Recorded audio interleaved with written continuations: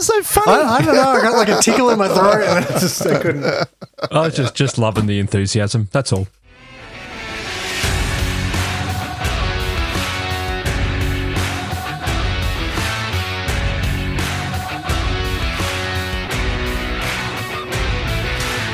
Welcome to GCP Life, episode number 20. GCP Life is a podcast where we discuss Google Cloud and tech. This show is sponsored by Kasna. At Kasna, we make your Google Cloud solutions possible. Now, I'm your host, Stephen Bancroft. On today's show, we break format with a deep dive into GCVE, Google Cloud's VMware engine service.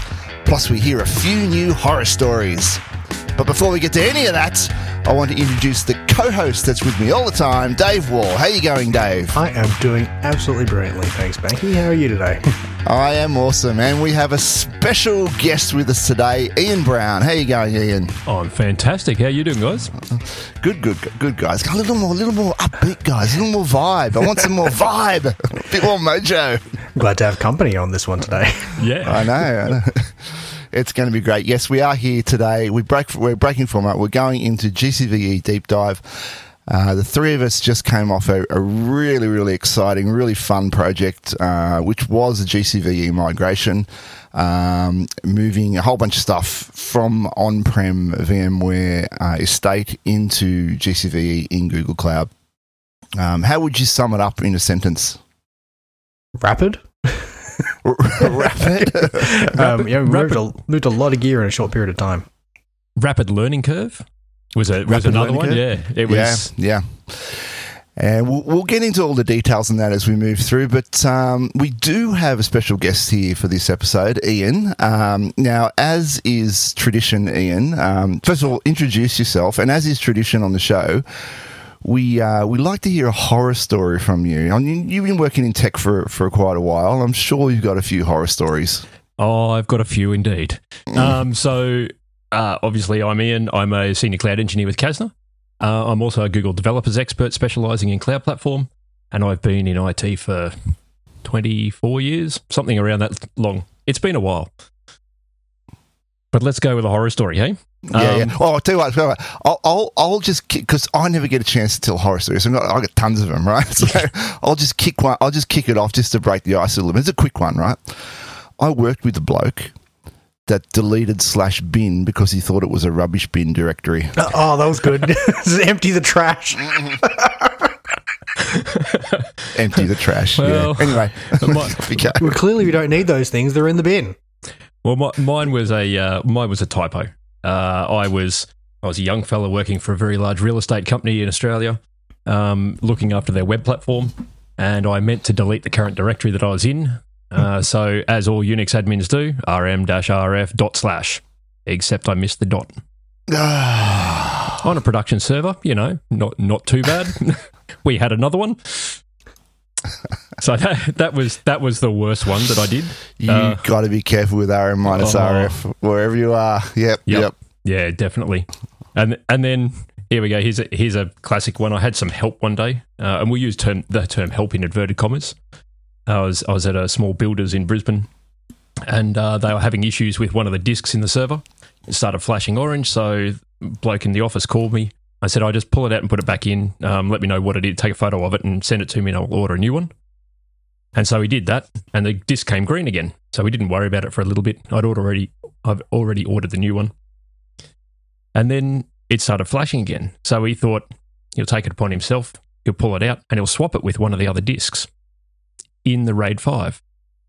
And of course, we lost the RAID.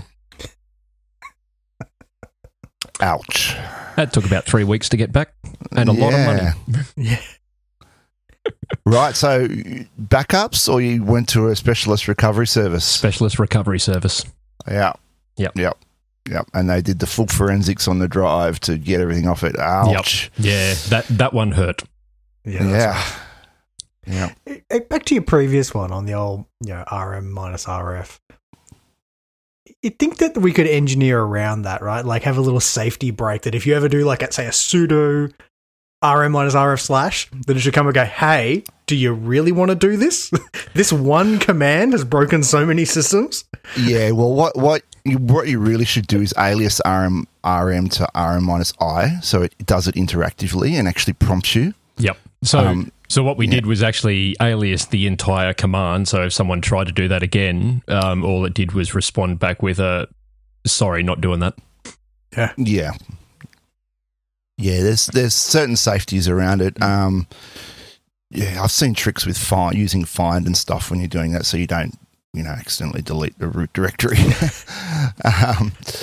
Yeah, you just got to be careful. I personally haven't done it.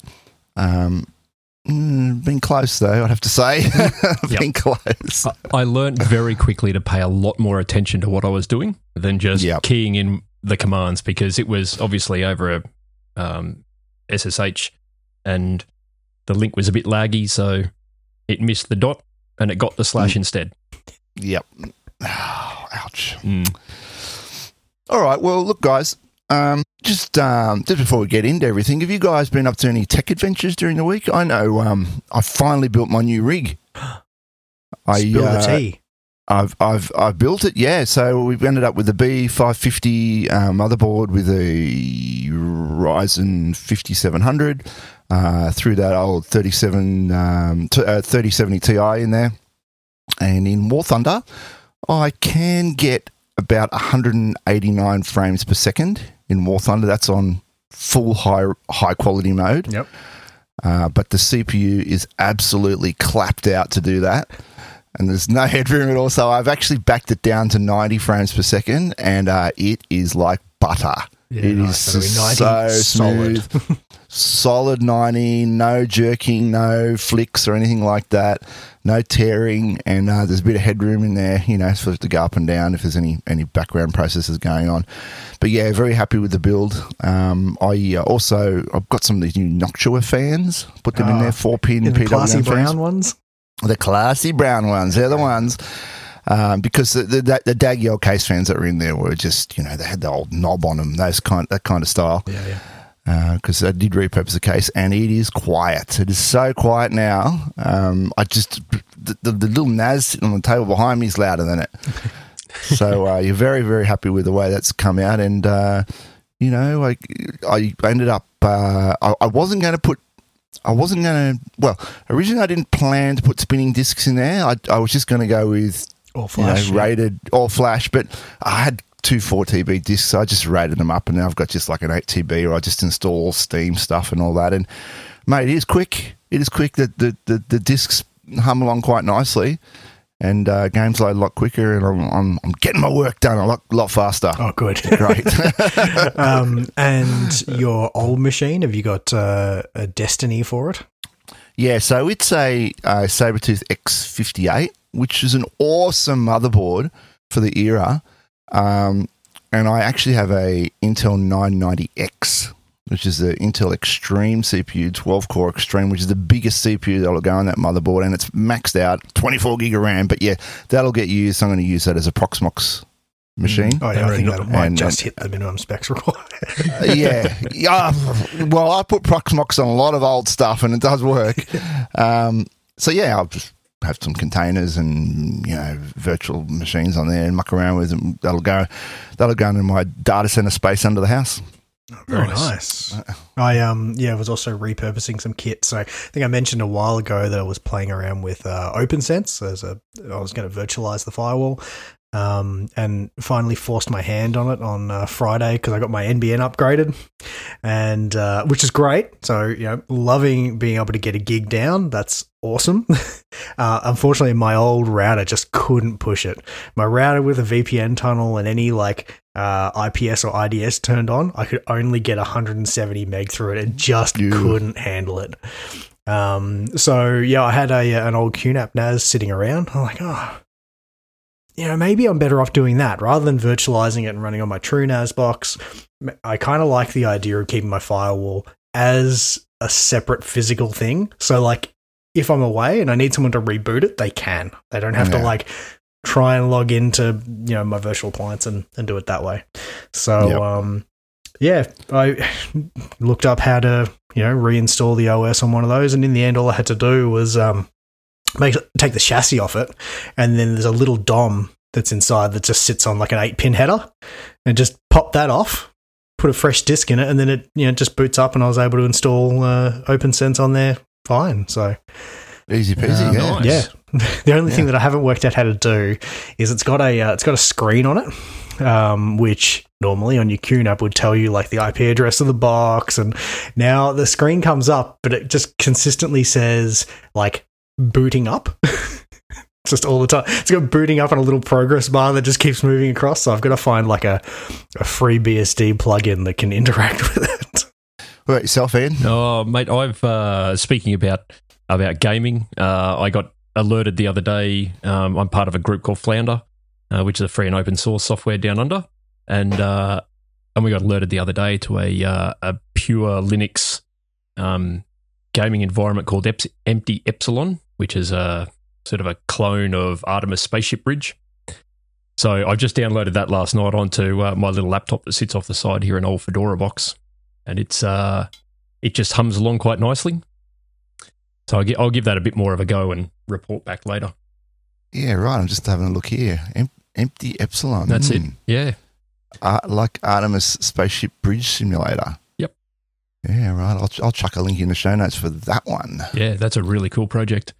And on a more technical one, I've been playing with the Raspberry Pi Pico, and I've got a little temperature sensor that sits in my office here that I've coded up using Python with a little LCD screen. And now I'm feeding that data back into Google Cloud's IoT. Oh, cool. Awesome. So, very cool, yeah. So I'm going to do a write-up on that on my blog in the coming weeks. And you got any long-term aspirations for this device? Oh, not for the temperature sensor. It was just more of a little play around for me to learn how to punch stuff into IoT Core. Sure. But yeah, there is a side project going on for me that's got to do with cattle and farming and the likes, and LoRa. Yeah. Because, you're in Queensland, so that's kind of what Queensland's all about, right?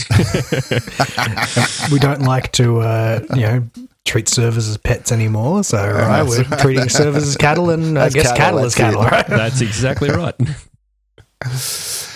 All right, guys, let's go on with the show.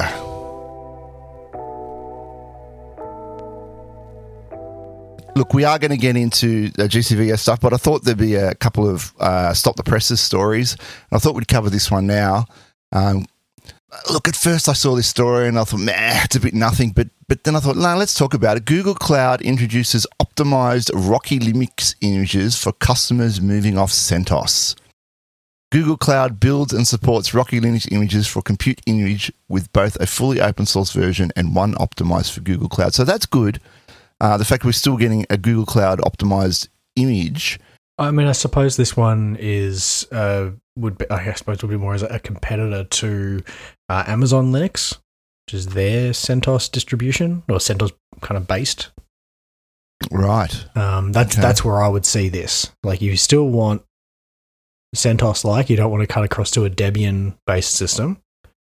Then you can go with Rocky Linux. Well, that's what I thought as well, because you're not going to go down the RHEL path, right? If you're just some little project, but you want Red Hat. You really like Yum, so and you really like Yum, yeah. Well, I see it as, I don't actually see it as a Red Hat problem there, because to my knowledge, Rocky Linux isn't actually a Red Hat product. It's StreamOS is the replacement for CentOS. That's right. It's not a Red Hat product. It's just been spun up by randos. Yeah. So it's the original founder of CentOS has spun this up as the replacement to CentOS. Now that Red Hat owns CentOS, and I think it's probably a good thing that Google is doing this, because lots of people use CentOS and they need something to migrate to, and Stream really isn't it. And yeah, exactly. That's the point I was trying to make. Yeah, it needs to be something in that space. Yep. And I don't really want to pay Red Hat licenses for RHEL, because that's crazy. Why would you if you're like a little small project, or you don't need the enterprise features, then why would you? Yeah, so interesting one there to make note of. Don't build anything on CentOS if you're using the Red Hat environment. Stick with Rocky Linux. Now, one that's a little more close to what we're going to be discussing today, and this is really interesting, load balancing Google Cloud VMware Engine with Traffic Director. Yeah, this is very cool. This is something that we've done. Well, not this particular way of doing things, but we did so much work with load balancers on GCVE, and finding new solutions to be able to enhance that product is awesome. Yeah, so what we're able to do now is we're able to use Google Cloud load balancing front end with Envoy proxy and put the entirety of GCVE behind that. And get all the advantages that you would get with the Google Cloud load balancing front end.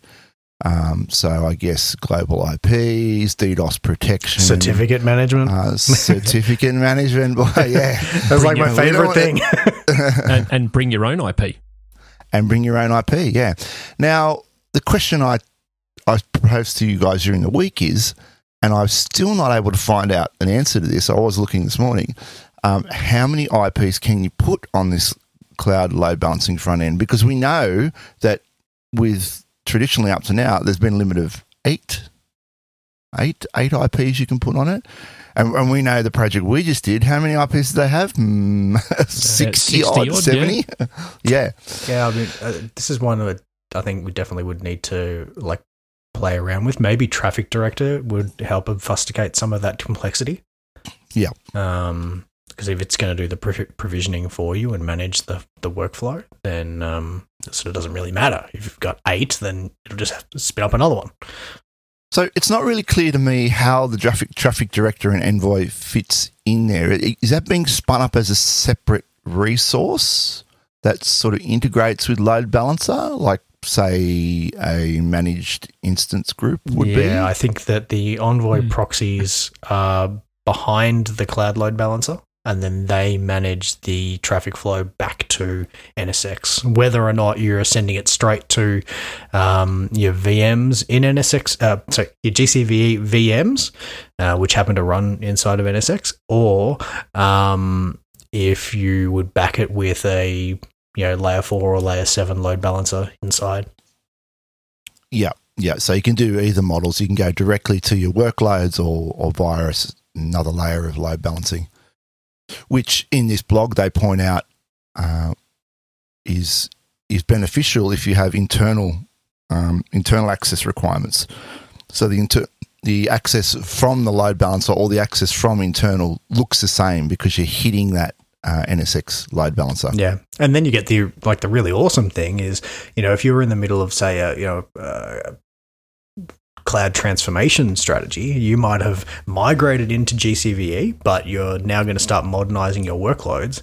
Well, then you could move some of your workloads out, and you just would change, within Traffic Director, some of those backings. So you could still have, you could be backing that load balancer into GCVE, but also maybe, one of your pools is now in Compute Engine or in GKE or something else.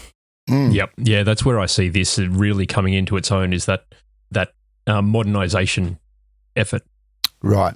It can act as a big ka-chunk switch, so to speak. Yeah.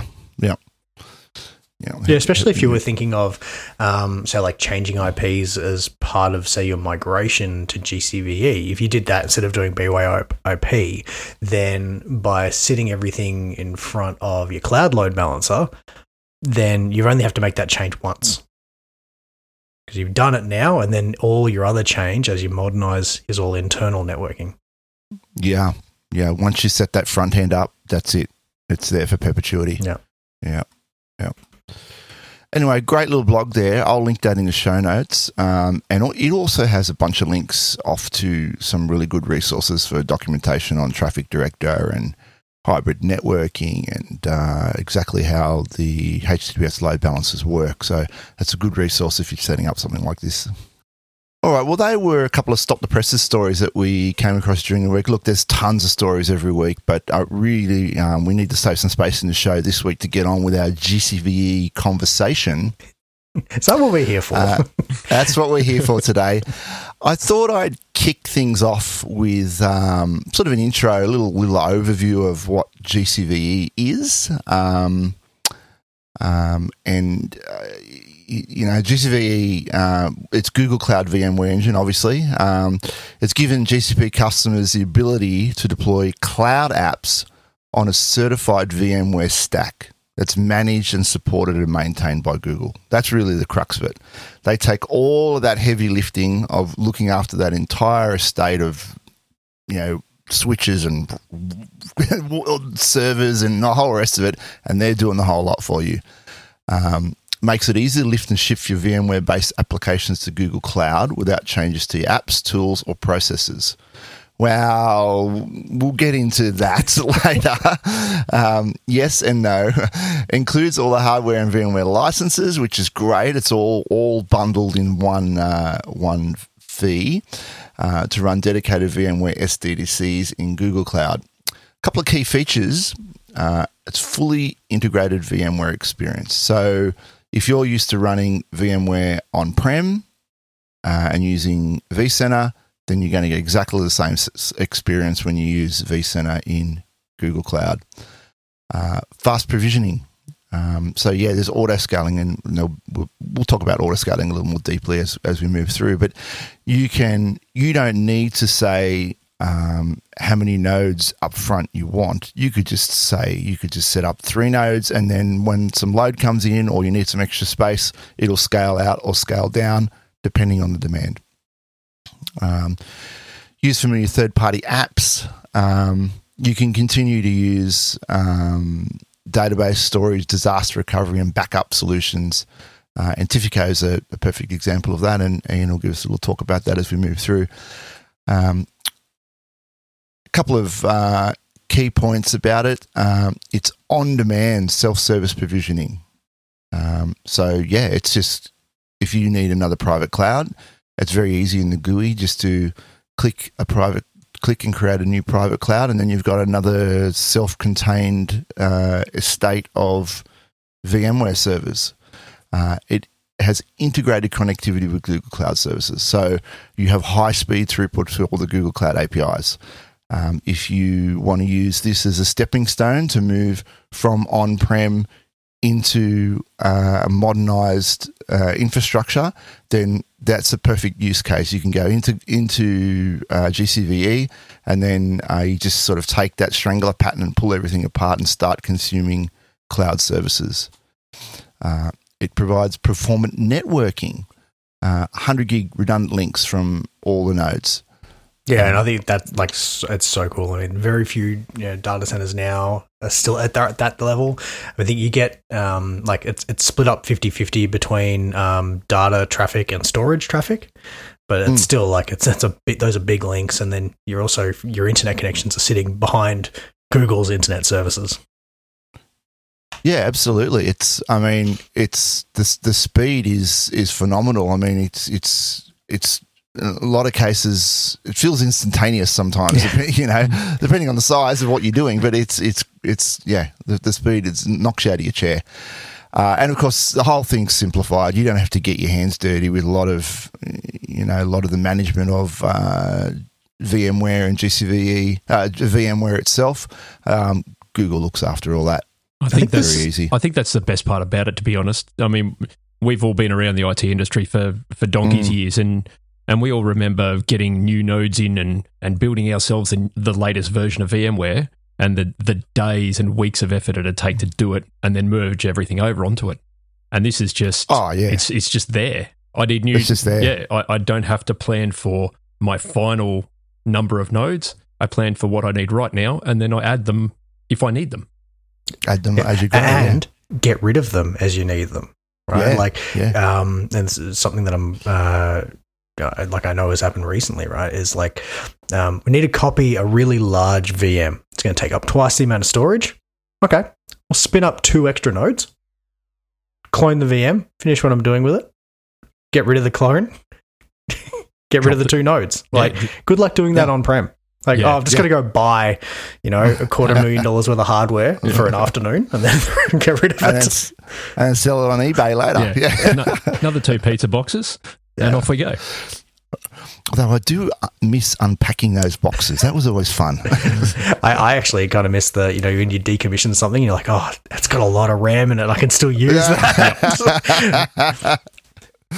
Yeah, I don't know what I like better, unpacking the box or turning the old box off. That was always satisfying. It is satisfying to decommissioning something. Yeah, especially when that absolutely. thing's been a pain. Yeah. Oh, yeah. Power button. We've all had that one server that just constantly has cursed server. Yeah. But the thing I don't miss, honestly, is being in a data center for hours and hours on end. That screaming of fans that are in your ears constantly. Yeah. You don't have dehydration. You don't have to deal with any of it. Nope. And I think we were talking about turning up the VMware environment, but GCVE is not just spinning up an ESX high host, right? It really is like spinning up a separate data center. It's got its own constructs in it that are like separate firewalls and separate internet access. It has the capability to be like a small VPN service so that your engineers can VPN directly into them. There's a lot to it. It's really flexible. Yeah.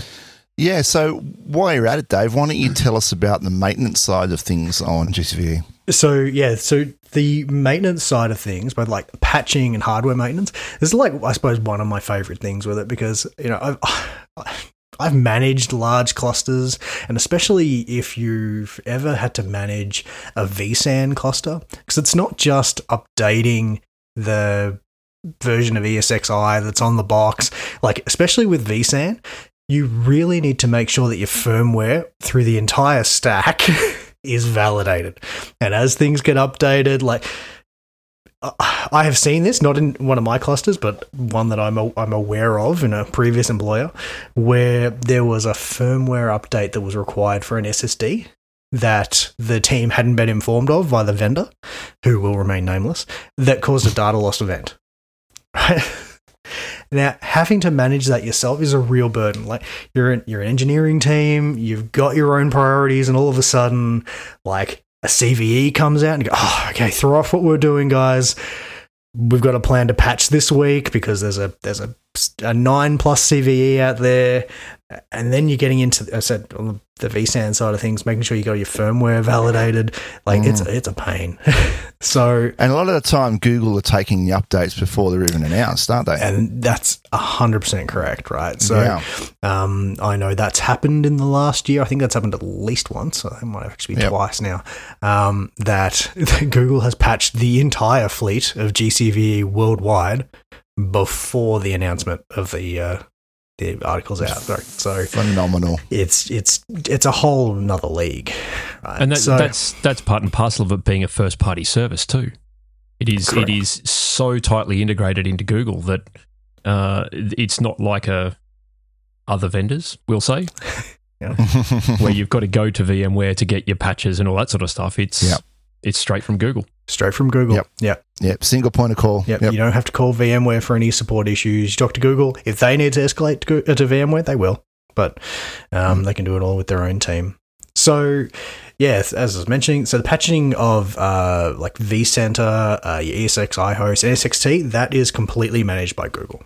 Right, they are responsible for all of that lifecycle management, including the vCenter PSC as well. The only thing that they don't do is if you've got other things that are installed in there. So if you've got SRM or VROPS or anything like that, those still sit in your scope. For critical security patches, they patch within the week. Right, so that's the SLA for their that management. And just not having to deal with that yourself, it really is brilliant. And in terms of how they actually manage the patches, so say you've got a cluster that is 10 nodes, right? That's what you're paying for. You've got 10 nodes. If they need to patch, they'll add an 11th node, right? And then they'll go through and maintain. So during the maintenance window, you've still got everything that you wanted. You don't have to provision an extra node just to handle for a maintenance event. Same goes for if there's a hardware failure, because these are servers and things die. We had a case where there was a DIMM failed in one node. That's right. Yeah.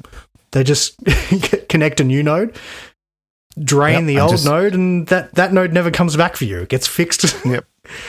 And then it goes back into their available pool once they sort it out. Yeah, so I love that. There's no waiting for an outage window, like, okay, we're going to the DC, we're going to drop a few things down, or, maybe we're a little bit oversubscribed here, so we have to shut off a couple of dev workloads to handle taking a host down. No, there's none of that. No. And the other cool thing is if you're using like affinity groups, so say you've got SQL pinning in the environment, you're really trying to keep some VMs on some certain hosts, it takes that into account. So it can replace a host in the affinity group. Ah, right, because that's a question we had early on, wasn't it? Yeah, because that's a common thing, right? You don't want to have SQL Enterprise licensing on your entire cluster, for example. So I want all my SQL Enterprise stuff on, 3 hosts. And so, it takes that into account. It's really cool. Yeah, cool. And talking about auto-scaling, I think, Ian, you had a little bit to say on auto-scaling, didn't you? Yeah, definitely. So speaking of the patching where Google adds a node in, obviously you get that node for nothing whilst they're patching the cluster, and then they get rid of it afterwards. But auto-scaling is really cool. We've always been in a situation in traditional VMware where you have to predict how big your cluster has to be, whether that's an essentials license or whether it's enterprise, and you've got 10 nodes in your cluster. You've got to sort of, on-prem, you've got to pick it pretty accurately. In Google, you don't. If you start out with 3 nodes as a standard cluster for vSAN, and as you put workloads into that cluster, if you've got auto-scaling turned on, then the cluster scales automatically. So it'll add a node when it needs to, when your vSAN gets to a threshold, and it can remove it as well when it gets to a different threshold. And the thresholds are pretty simple. So the ones that come out of the box are storage capacity. So if your vSAN is more than 75% consumed, you'll go up a node. And conversely, if it's less than 40% consumed, it'll go down a node. Then you've got CPU performance. So everything takes into account the storage. It just adds the CPU or memory, or CPU and memory onto it. So CPU utilization above 70%, it'll go up and if your storage is also more than 75%, or if your storage is more than 75%, it'll go up. And if it'll go down if CPU utilization is below 45% and the storage is under 40%. Now, notice there's a difference there. If you're adding a node, it's an either-or scenario. If you're removing a node, it's an and scenario. So all the metrics have to be true, or all the tests have to be true in order to remove one, versus if you're scaling up, any of the metrics have to be true. And what about setting limits on auto-scaling? Does this just keep growing forever, or...? Well, look, you can leave it grow forever. There is an ability to set a limit inside the console, which is really cool. We did that in the last project. We set the limit at 10, I think, initially, and then we bumped it up to 16, I think was the final number we ended up at. Maybe it was 14. I can't quite remember. But yeah, there is definitely a limit there. It's much the same as auto-scaling in Kubernetes. If you've ever used Kubernetes or GKE, you can see there's an auto-scaling there for the node pool. This is exactly the same. It just adds VMware nodes. Real tin. Yeah, exactly right. Real tin. It's actually proper. It is Dell hardware. It's Dell PowerEdge servers. The time to scale is a really cool one. It's about 45 minutes to add an entire node in and have it online. General experience is it's somewhere between 45 minutes and an hour to have a machine fully online and in the pool. And that's just rebalance vSAN as well. Yeah, I think that's the key thing, right? It really depends how busy your vSAN is to actually get that data striped across it. So, yeah, that's right. Given that you've got 50 gig a millisecond of bandwidth there. Yeah. We did notice, and this is one of the things that I found really, really awesome with the product. we noticed because we had two private clouds, the monitoring wasn't actually checking the CPU, RAM, and vSAN usage correctly per private cloud. And we'd raised this with Google, and they fixed it. And I think it was a week or two before they fixed it, but they fixed it so that auto scaling actually worked. So that was really good to have Google on top of it straight away. Yeah, and that was like their product teams actually updating. It was really cool. I think it was we had an extra data store connected, and so it was seeing that it was that particular one was like not constrained, not just the vSAN one. So yeah, but it was really nice to actually see, them being just so receptive to that. Yeah, getting things fixed. Yeah, well, I think that's about it for auto scaling. It's a really cool feature. I mean, I just love that. Like, obviously, being able to grow it is great, but definitely also being able to shrink it, especially if you're on that. I said that transformation journey where I'm in GCVE now, and that's got me off prem, and that's great. But now, as I'm starting to completely modernize my application stack, well, I can start shrinking things down. Maybe I can, depending on your environment, maybe you're CPU constrained. So you might start looking at, all right, what's my heavy hitter CPU nodes to get out of there? Or maybe like you've got some just really big database servers. It's like, if I get rid of these 2 DBs, I might be able to like half my fleet. Yeah, that's right. And we saw that too. We saw that big databases. You get rid of them into Cloud SQL, and all of a sudden you can get rid of a node or 2 nodes. Your demand on your private cloud drops dramatically once you get rid of those databases. Yeah, absolutely. And the demand on your back pocket does the same. For sure. That's right. I think it's something. And it's another managed service, right? So you don't have to faff around with it. Yeah. Right. And there is also, because you're in Google already, like once you're in here, all your data is there. You're able to consume things outside of the GCVE side. You're plumbed in, right? And one of those that you can use is like NetApp Cloud Volumes. So you can present storage from outside of GCVE. You can have a cloud volume in GCP, and you can present that as an NFS mount straight to your VMs. Yep.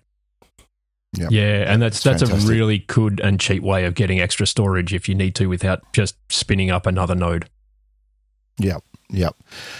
And speaking of integration, it's really tightly integrated with monitoring, with Google Cloud Monitoring. We touched on monitoring a little bit earlier, and I want to talk about this because if you go and look in the Terraform module registry, you'll find a module by yours truly which actually spins up the entire GCP monitoring agent for you.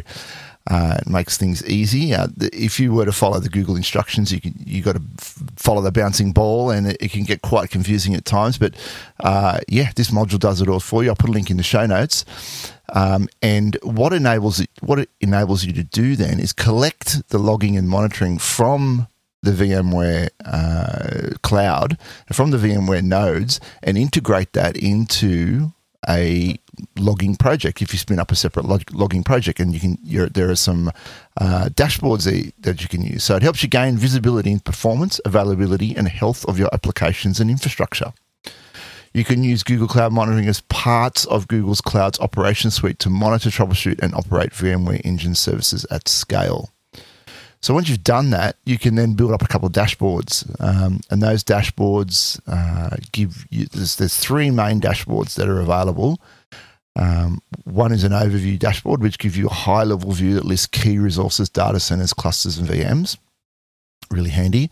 The contention dashboard, resource utilization for storage, CPU, memory, networking, to help you locate top VMs and hosts by resource demand. You also get the virtual machine performance dashboard. This dashboard drills down into the actual VMs, the virtual machine instant performance indicators that can be filtered by instance name and used to compare the performance of multiple VMs with each other. Now, one really, really cool thing that we did with this, and I'm going to talk about NSX shortly, but using what came out of GCVE logging, when we did our migration, we were actually able to build out custom dashboards for the firewall logs. Yeah, using log-based metrics. using log-based metrics, which is already baked into cloud operations. And doing that, we were able to immediately tell where there was a problem when an app migrated. We could see what ports, what network blocks were in place, and we could just jump on it straight away and fix it. Yeah, that's a little bit of regex goes a long way. A little bit of regex goes a long way, but that was a game changer. So much. Having that all just in a dashboard, and all of a sudden I could see, all right, we just moved some workloads, and there's all just brand new things that are being blocked. Straight away, something pops in there. We go, we've got a problem here straight away. We could tell. And then the flip side of that is putting the on-premise firewall logs in as well. Because that gave us the insight in this last migration of when we were trying to hit on-premise workloads and the firewall on-prem was blocking us. And it was amazing to be able to do that because the changes, it takes us 2 minutes to change a firewall rule using Terraform. That's right. But quite often it's finding the problem that takes the time, right? It's not the actual implementation, it's finding it. And of course, being cloud operations, you can feed your on-prem logs from any device straight into there, and then you can just parse it and create sort of any metric you like from that, which is exactly what we did. And having them all integrated in one single place, game changer. Yeah, no clicking around, I got to log into the firewall and see what's being hit now. And even the native NSXT interface for seeing what traffic's hitting firewalls isn't great. Right, no. Like they're assuming that you're using something like Login Site or Splunk or Cloud Operations. Right, so that's where you have to go to pull that data out. Yep, for sure. Monitoring is well looked after. I guess the way we ended up setting it up is we did end up with a separate monitoring project, and that's really good as well because you could get people that aren't operations people, part of an observability team or SRE team that need to go in and find these problems, and they can have independent access and do what they like in there to create whatever views they need. Yeah. I think the other thing that we were able to do then was because all those logs were hitting there, we also had like login events and auditing events. So, we were able to build out an alert for, if someone logs in with the Break Glass admin account. Yeah. We want everyone to know about that. Yeah, that's right. Because that's the one that really shouldn't be used unless something really bad has happened because it's the full user, the full root account. Oh, yeah. Look, logging and monitoring is a bottomless pit, really. Yep. But you do need to be. You can get distracted with it, and you do need to be careful that you set up what's important to view and monitor and be alerted by. Otherwise, there's just too much noise. They tend to get ignored. But it's really good for these guys. The project we just came off because they really didn't have anything in place like that at all. And just out of the box, so we just built this. We were just able to create this for them, and now they've got it. So one other technology that we did implement for them is NSXT. Now, what is NSXT? Well, VMware NSX is a network virtualization and security platform that enables the virtual cloud network. So it's basically software-defined networking within VMware. You can reproduce your entire network in software, the entire topology, from simple stuff to more complex multi-tier stuff. It can be provisioned in seconds, and it is really fast. We'll get into how that works shortly. Independent of underlying hardware, and it brings networking security closer to the application where it's running. So typical use cases might be zero trust security, multi-cloud networking, network automation, container networking, advanced load balancing, and container ingress. So anything you can do with your F5s and your Fortinets or your checkpoints, you can implement in NSXT as software-defined networking. You get a complete layer 2 to layer 7 networking and security virtualized platform. You can manage the entire network as a single entity from a single pane of glass. Enforce consistent networking and security policies, and automate and tailor the network to your needs. So that term automate is a game changer. You can build and automate the entire network infrastructure as infrastructure as code using Terraform. And that's, in fact, what we did for this last client. And it was an absolute game changer. Now, there's been some numbers splashed around to say that it can save up to 35% by consolidating your network and security functions into a single platform. Fantastic. And you're saving in a lot of toil as well. You're not logging in constantly and doing all these things. You can have a full CI/CD pipeline to deploy all your networking. Agility through automation, one-click provisioning, and it's all managed by IAC, which we've talked about. One of the things I do like about it is you still do have the ability to go into the web GUI and look at the infrastructure at that point. So you can deploy via IAC, and that works great. But actually in NSX, you get a topology. It gives you a dynamic map of what your topology looks like, and that can be really handy for visualizing things for yourself or explaining things to others that may not be as savvy and they need a bit of a diagram to help them through. A basic design, for instance, in NSXT, you would have a tier 0 router, and the tier 0 router connects up into Google, connects into the VMware API in your project, and then connects by a private service connection across to your Google Cloud services. And then from that tier 0, you would have a bunch of tier 1 routers. Now, hanging off tier 0, you'd probably have tier 1 for production, a tier 1 for non-production, and then maybe a tier 1 for like your management stuff, just depending on how you want to design things, what your corporate security policies are, and how, if you're doing a migration, what your starting situation would affect how you would lay that out. But it's really flexible and really quite easy if you want to make a change later. We had a situation where we wanted to move I'm trying to remember the details here, guys. We wanted to move one network from one tier 1 to another tier 1, and I remember we spun up a new tier 1 because we wanted to change the load balancer provision or the tier 1 provision size. Yeah, because the tier 1s are provisioned as either a routing tier 1 or a load balancing tier 1 because they're different node types inside of VMware. That's right. So when we initially spun it up, we did it as a routing tier 1, but later we realized we needed load balancing in that router. So it was just a matter of creating the new router with the load balancing enabled, and then I changed a 2 to a 1 in one line of code, and then ran the thing, and it just flicked it over to the new router. And it was like 12 network segments just immediately. 12 networks that it just immediately moved, and it would have been instantaneous. When you run the Terraform code, it is so quick what it does.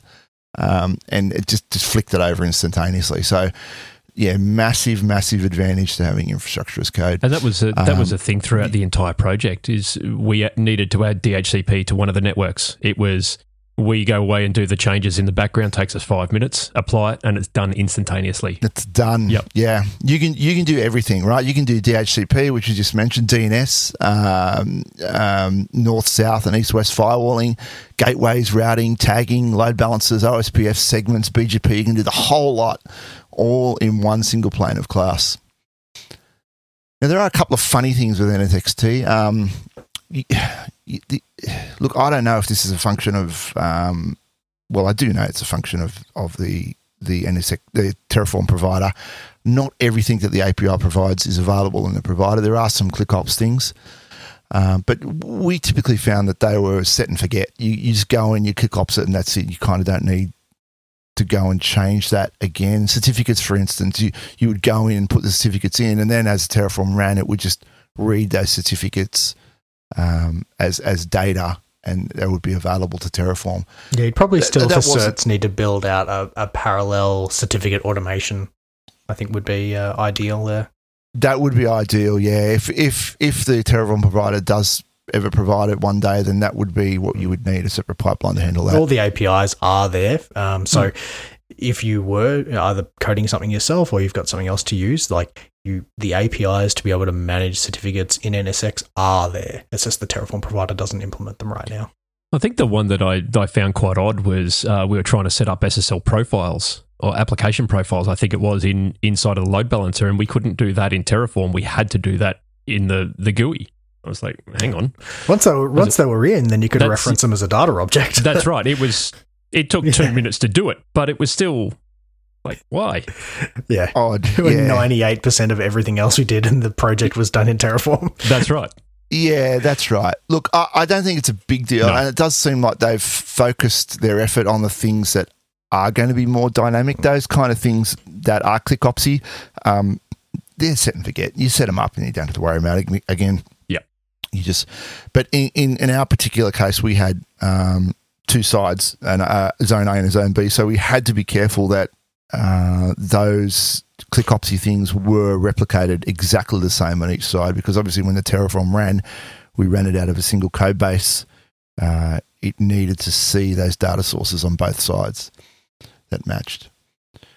A couple of things I really like about it. Obviously, IOC, like building it as infrastructure as code, unbelievable.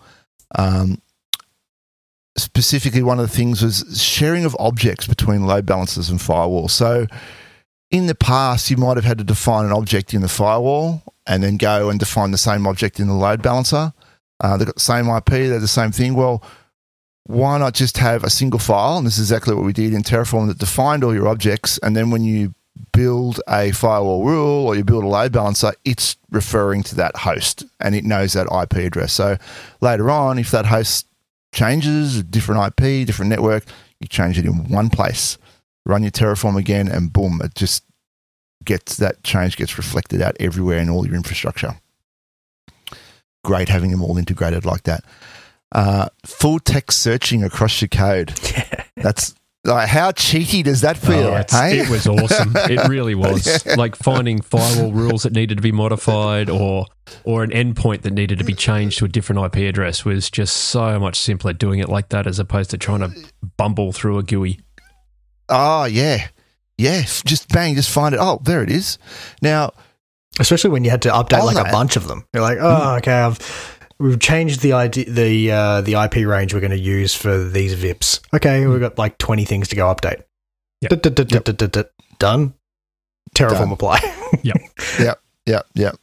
And on that too, and I don't have that on my list here, but I was thinking there was a particular thing in there. We had to put some names into the segments, and you guys said to me, "Oh, Steve, can you append the third octet of the segment IP to the name?"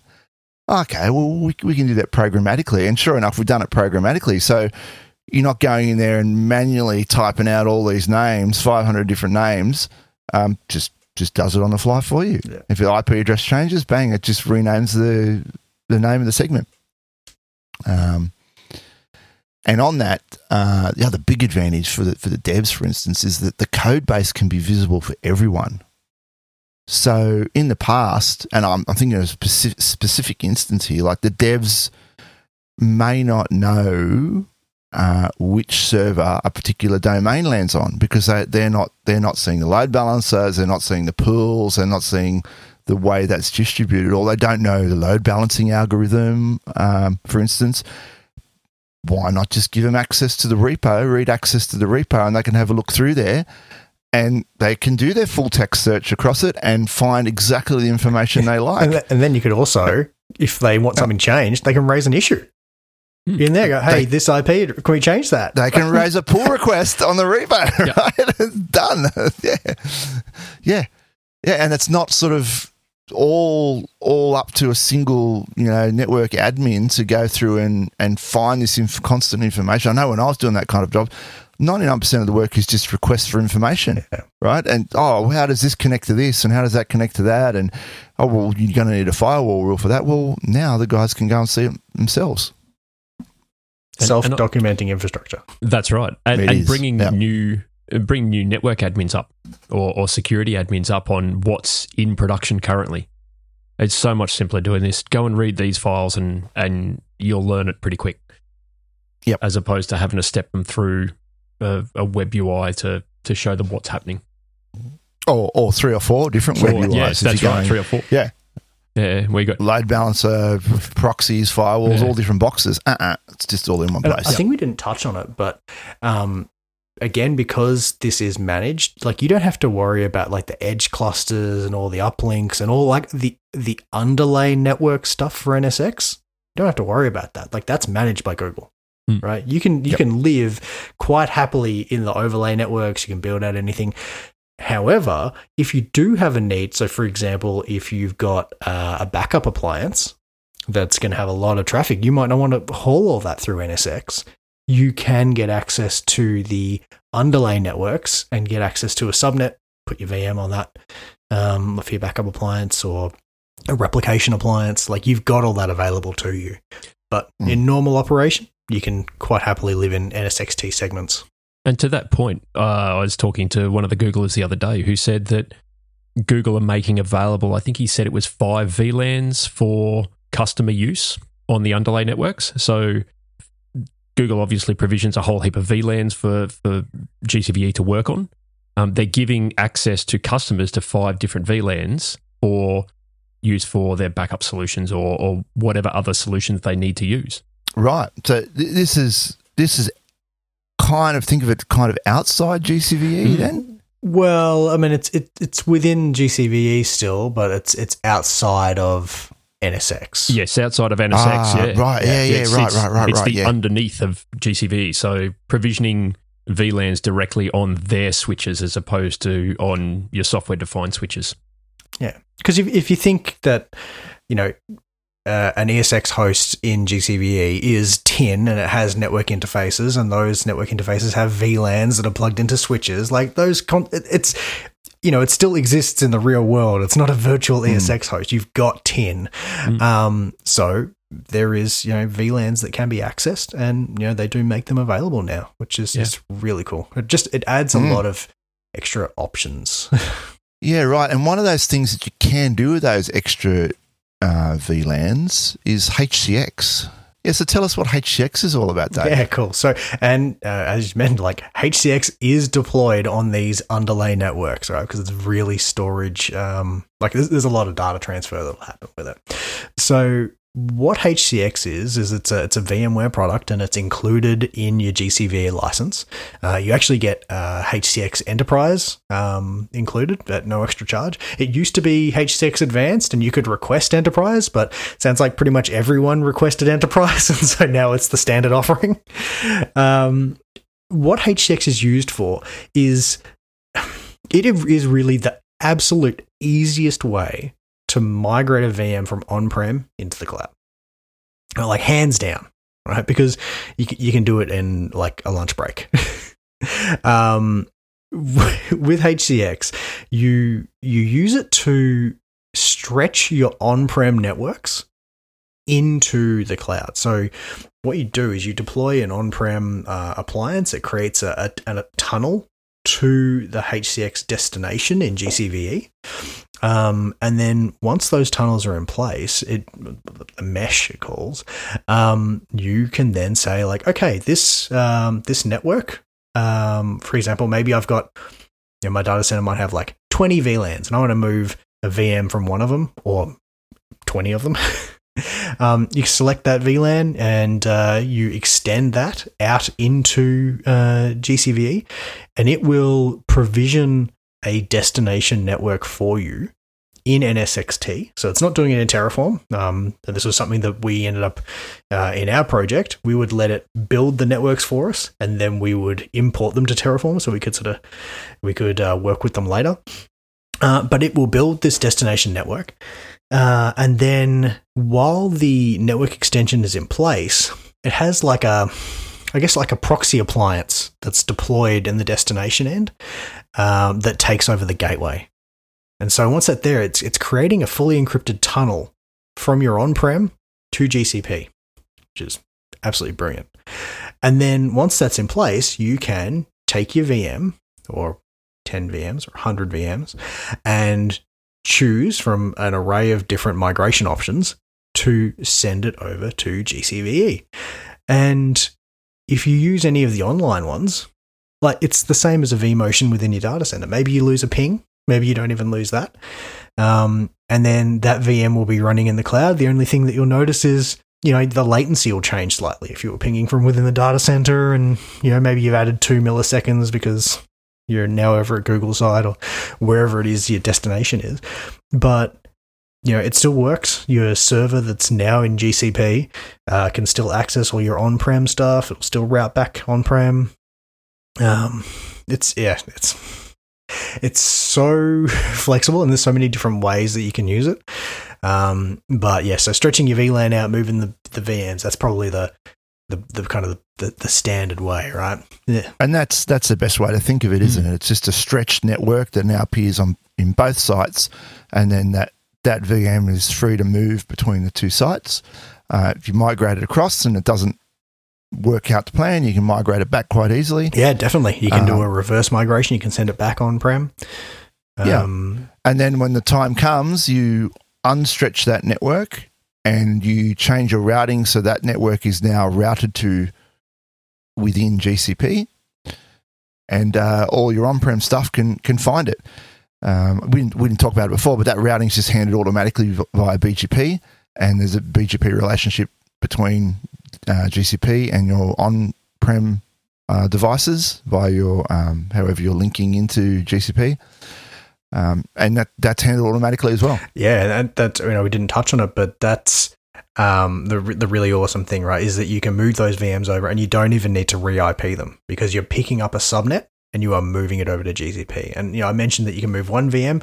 Eventually, you would move like everything that's on that subnet. You would get them all running over in GCVE. And then when they're there, go, okay, cool, we're going to do a network change now. And as Banky said, right, we're going to chop off that VLAN on-prem. We're going to change the routing that exists now purely coming from GCP. Or, maybe you're changing some of your network topology at the same time, right? So it gives you the option of like, okay, we'll build out a couple of new segments, and we are going to re-IP a few things. You can choose how you want to run that. One of the other really cool things is you've got a few different ways of moving the VMs. So included in this, because you do have HCX Enterprise, you can do a bulk migration. Now, I found the bulk migration probably to be the most flexible. It has the lowest requirements. You only need to have VM hardware level 7 to be able to do a bulk migration, that's really old. It's like 10-year-old VM hardware version. And you can queue up to 100 servers.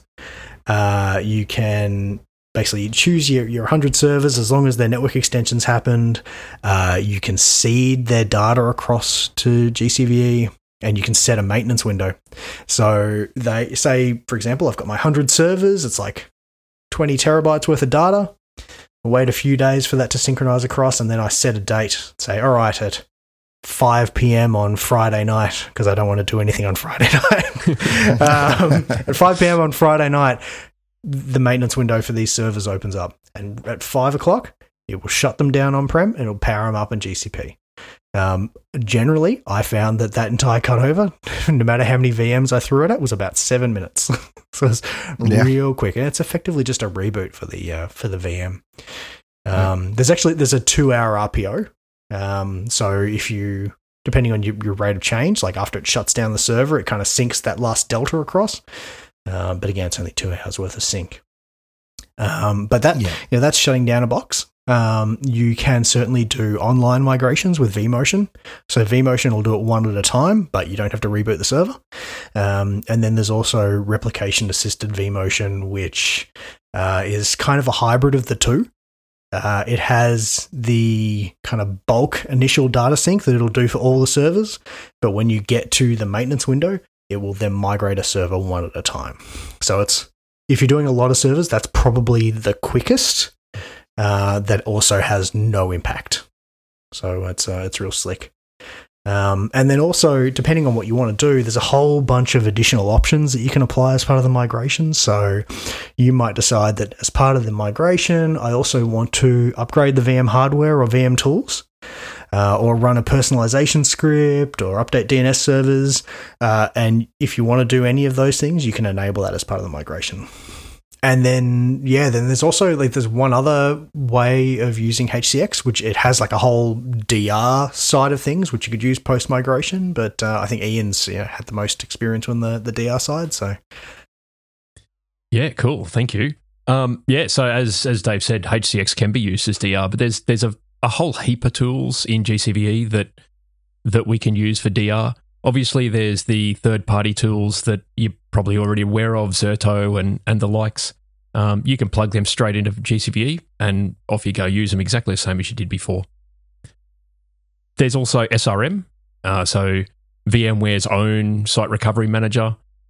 That requires a separate license. It's not a licensed product inside of GCVE, but if you've got licenses for it already, go for it.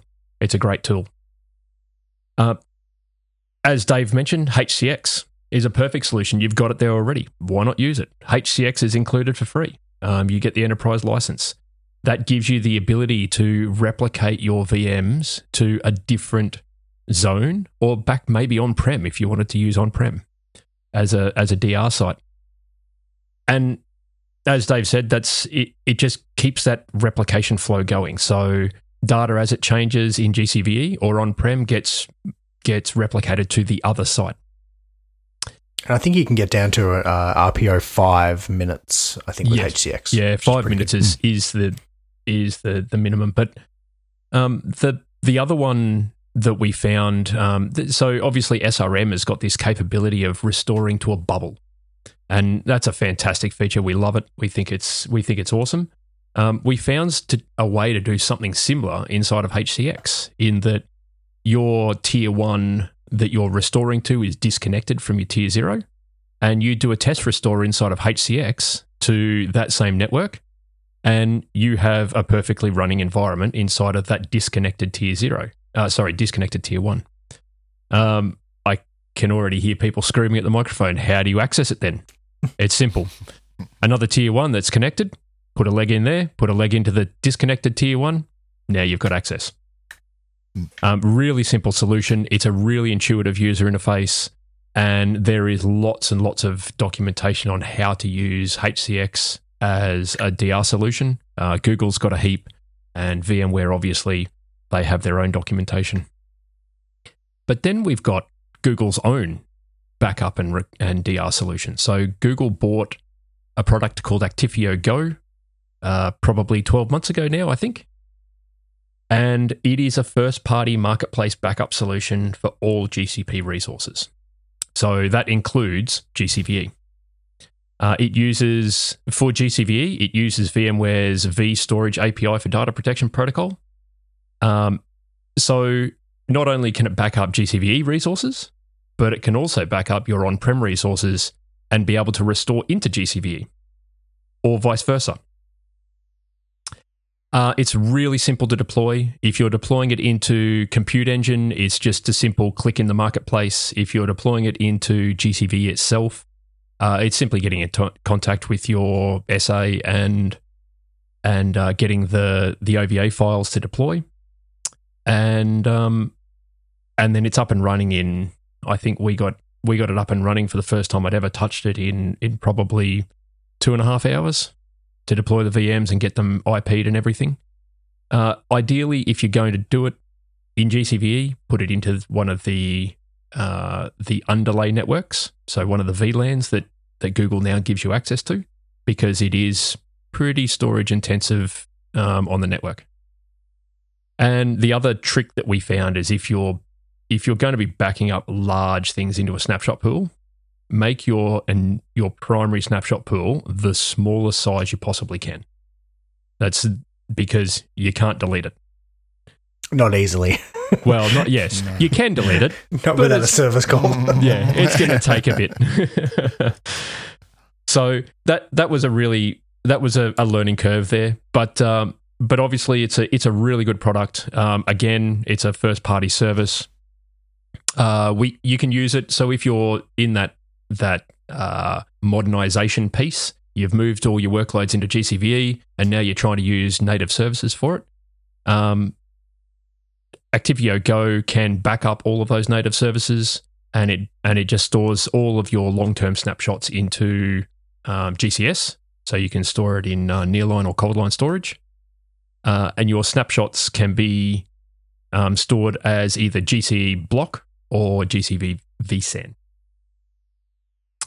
So that one's a really cool one to look at, and obviously a really cool product from a backup perspective inside of GCVE and Google as a whole.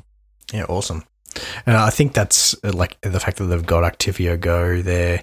Like it's a common question that we get, right? Like, okay, I'm moving off prem, and I had all my backup infrastructure here. I have my other data center.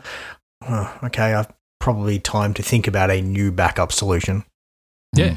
I mean, you can still use your Commvaults and all that sort of stuff. Sure, if you got really options. Want it. Yeah. They've got options. They've got abilities to back up VMs, but they back up VMs. It's not like they have native access to GCE or Cloud SQL or anything else. Yeah. So, it's a common thing. Like, okay, we're thinking about the solution. We can keep going with what we've got, but maybe use the cloud version of it, or Activio's there. So, yeah. All right. Well, thanks, guys. I think we've covered a lot of topics today. Certainly, it's not. If we were to go into all the minutiae on every subject that we've covered over the last 3 months, we'd probably bore you all to tears. It'd be a 10-part series. 10-part series. But look, GCVE is just a paradigm shift in the way that you work with VMware, and certainly makes things a lot easier from our perspective. Yeah, and I think it's a solution that continues to improve. Like even in the time that we've been working on it, new features have become available. Things have changed in the product. Like Google are actively developing this, and we're seeing a load of interest in the market. Like we've wrapped up a project now. We will very soon be straight into another one. There's a lot of interest in this. And yeah, absolutely. To that point, the VLAN stuff wasn't available when we started using it. Yeah. So that's available now, and there's plenty of other features that are on the roadmap there that are very shortly to be released. Mm-hmm. Yeah, look out for it. There's going to be some big announcements coming. But if you want to find out more about Google Cloud VMware Engine, then you can catch Ian and I. We're giving a talk, Ian. Yeah. We are going to be at the what's this thing called? The Solution Series on the 10th of August. The Solution Series at the Sydney Google head office. The 10th of August from 1 p.m. to 5:15 p.m. And I think our talk's around 3 o'clock? Yeah, something like that. 3:20. And you're going to be there in person, right? In Meatspace. We're going to be in Meatspace. That's right. How cool is that? Along with a whole bunch of absolutely. And Ian's going to make the trip down from Queensland. We can finally catch up for that beer, and it's going to be great. So come along. Google usually put on a good spread too. There'll be some nibblies and a few drinks there beforehand. Come along and watch us talk all about VMware Engine on Google Cloud. But I think that's about it from us today, guys. Don't forget, people, to go to iTunes and write a review for the show. That will really help the show out. And check out Kasna Between Two Clouds, our sister YouTube channel, where you see our CEO and CTO talking about Google Cloud. I might even convince them to talk about GCVE. You can contact the show, gcplife@kasna.com.au. We've got the Twitter @GCPLife. The website, you can Google that. And don't forget, today's sponsor is Kasna. At Kasna, we make your Google Cloud and GCVE solutions possible. You guys got anything else to add for today? No, I think you've summed that up. Yeah. That's the 20th time I've done that outro, so I have to be getting good at it. That's gold. No, that's it for me. I hope everyone has a great weekend. Yeah, same here. I'm looking forward to catching up next week at Google On Air. Yeah, well, we'll see you there. And that'll be it for us for 2 weeks. We'll see you later. Bye. Ciao.